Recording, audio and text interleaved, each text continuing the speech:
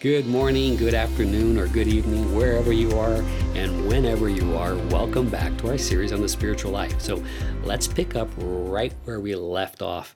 And where was that? Well, we're exploring a passage that deals with the spiritual life found in 1 Corinthians 2, verses 9 through 3, verse 4. And I'm recording this today from the great state of Montana in the beautiful city of Great Falls. The weather is just gorgeous outside. And in Great Falls, I almost had a great fall today. I was walking across on the crosswalk, I wasn't jaywalking, of a busy intersection, and a big truck ran the light and missed me by about a foot. To make things worse, a vehicle was blocking the crosswalk a bit when it happened. Very thankfully, I'm okay, although it took a while for the adrenaline to wear off. And I may have used, let me be honest, I did use a colorful word. Anyway, a bad word. To myself, I guess God really is changing me from the inside out. I think in former days I would have directed that to somebody, but I just said it, and I'm not making an excuse for it. That's sin, that's wrong. But I've confessed and I've been forgiven. But I better stop here because this is starting to sound like a bragamony, not a testimony to the goodness of God and his protection for us in this evil world. And if you're one of the two men involved with this, and if you're listening here, I forgive you completely. I could see the terror in your faces, and yes, we were that close. I will take anything God permits from his hand. It's just easier to handle that when his hand doesn't look like a big Dodge Ram truck. Don't get all theological on me here, especially you as students of the Word of God. I'm just sharing my heart here. Anyway, let's go. The deep thing of God is Jesus and him crucified. The same Jesus that gives me grace and allows me to extend that grace to others undeserving like me. We're exploring 5 points this passage in 1 Corinthians makes, and we covered the first 2. And I don't expect you to remember that, so let's quickly, and I mean quickly here, hopefully, review these next 2 points. Point 1, you want the truth? Get your Bible. You want the truth? Get your Bible. Don't be looking elsewhere. You'll find all kinds of stuff out there, but all of them will be laced with pain and, most importantly, disappointment. You want solid, you want true, you want something that's not fake news, stick with the Bible. This is the anchor of our souls, okay? The anchor of our souls. And that imagery is so beautiful and very, very ancient. I remember visiting a catacomb in the northwest part of Rome years ago with my family, where Jewish believers in Jesus and Gentiles as well were buried, and this anchor symbol was there. There was 2 little fish right next to it. So cool, right? Well, here in the first world, we aren't really exposed to the same things that those saints of the 1st, 2nd, and 3rd century were exposed to. We're not being fed to lions, but this is our heritage. And in many other parts of the world today, people are suffering even martyrdom, dying for their faith, in great pains. And when the time comes for us to join them, we need to be ready. Okay, so part of being ready is being mature spiritually, okay? So let's pray. Let's pray right now. Avinu Sheba Shamayim, or Father in heaven, give us the fortitude to stand on the shoulders of those who came before us, those whose feet are firmly planted on your mighty shoulders, Yeshua. Be and sustain our brothers. Be with and sustain our brothers and sisters all around the world who are living this reality right now, this reality of suffering. In your name we pray, amen. Okay, so point 1 is simple. The Bible has the goods. Point 2 that we learned is that the Spirit illuminates our mind to understand the deep things of God. And the most important deep thing is what? Jesus and him crucified. A stumbling block or something people trip on to those who want to earn their way to heaven, both Jews and Gentiles, and mad, crazy foolishness to the erudite man or woman of the world. So here is some other points Paul makes that we want to focus on today, okay? So I was hoping to really be kind of quick and easy with this podcast, but it might be quick, but it's not going to be easy. So let's slow down just a little bit. You know, I hate when I have to tell people, as a teacher, we don't have time to explore this. My goodness, this is a blog/podcast. We do have time. By the way, it is a blog as well, so I do write. In fact, I just posted my first writing thing here. I will also read it out loud with my own voice so you can listen to it, while you're on the go. And you know what? Even though there's maybe 2 of you listen, if the 2 of you share it with others, God can multiply this and bring glory to himself, right? So here's some points Paul makes in verses 10 and 11 and in verses 1 and 2, 3 and 4 of chapter 3. I'm so thankful here for Dr. Fruchtenbaum. Has done a terrific job extracting the essence of this text. As always, go to ariel.org, ariel.org. The website's getting better. We're working on it. Okay. So here are the subpoints. So the Holy Spirit illuminates our mind. This is point 2. Illuminates our mind to understand the deep things of God. And here's some subpoints, okay? Men and women are classified according to their capacity to get this. And there are 4 types. There's the natural man or woman, the baby man or woman, the carnal man or woman, and finally the spiritual man or woman. Now, I'm going to leave you hanging for a bit here. We'll explore this a little bit later on and more the next series, okay? But not yet.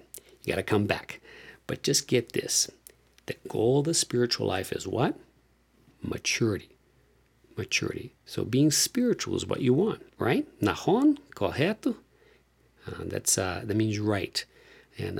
And exactly means in Hebrew is bidiuk. And I always point the point of my nose when I say that in Hebrew. Bidiuk. And the Israelis tend to hold all 5 fingers together pointing up. I think Italians do that too. Saying, wait, be patient, Or you can also say, rega, wait. And Hebrew lesson is over. Let's continue. So we saw these first 2 points. The first point being that the Bible's got the goods. And point 2 is that the Spirit illuminates our mind, okay? Now, point 3, and this is the new stuff, is really obvious. We have the Holy Spirit. And I know I hammered that point a few episodes back, but it's so worth repeating it. The Holy Spirit works in us by revealing things to us by His Word. Here comes the thump. By His Word. For the love of God, don't go around telling people God told you this or that. I have yet to meet someone who does that isn't all screwed up and wrong. And if you took offense to that, forgive me.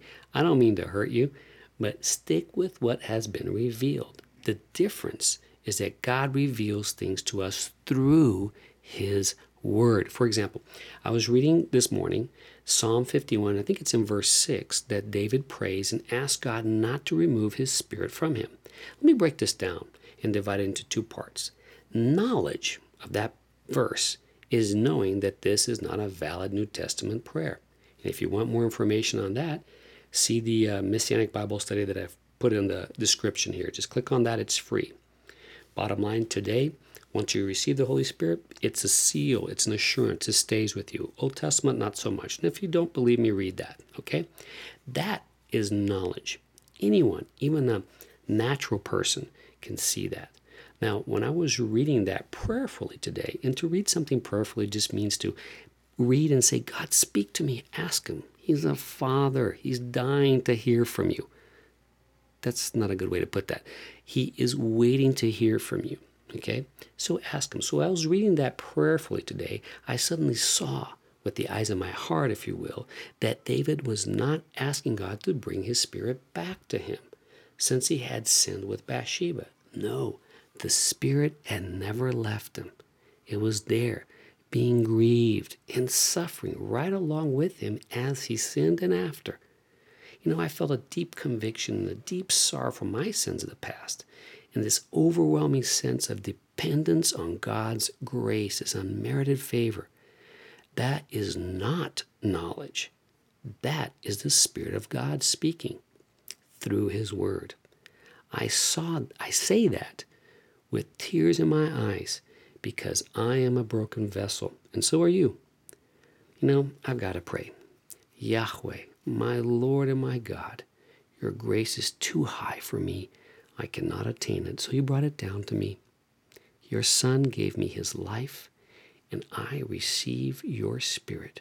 Praise you, Lord God, in the name of the amazing Son, Yeshua, amen and amen. Get it? So knowledge is not spirit, spirit is spirit, and spiritual things are spiritually discerned. Hopefully that makes more sense to you now. If you know little to diddly squat about the Bible, get knowledge. You will harm yourself and others without it. But don't let your love for His Spirit grow cold. Okay. I can't leave you hanging on the 4 kinds of people above, right? Now on. So, the first dude or dudette The natural person is the unbeliever. That's fairly self-explanatory. He don't believe. But if you have been around Christians long enough, you will meet people that say they are Christians and have knowledge. I'm thinking here of that lady from that dating show on TV that says these outrageous things and then claims to be a Christian. If you know what I'm talking about, great. But if you don't waste your time. Even famous theologians are out there that know all this stuff, but they don't believe. They're the natural man, okay? No matter how hard he or she tries, he won't get it. These things are spiritual, and he is or she is spiritually dead. Not like our Mormon friends and neighbors teach. He is DRT, dead right there, incapable of saving himself because his self is no longer self. It's dead. Get it? Good. Now, the second, third, and fourth people described above are just people that are believers but are in different stages of development or undevelopment, if you will. And we'll explore this more later. Now, all right, dudes and dudettes, put a fork in me. I am done. Daenu, enough. Time to start winding things down, and see you next time as we look at the last two of the 5 main points in this passage in 1 Corinthians, including a deeper look into the dudes and dudettes above. Okay? Shalom you all from Great Falls, Montana. Bye.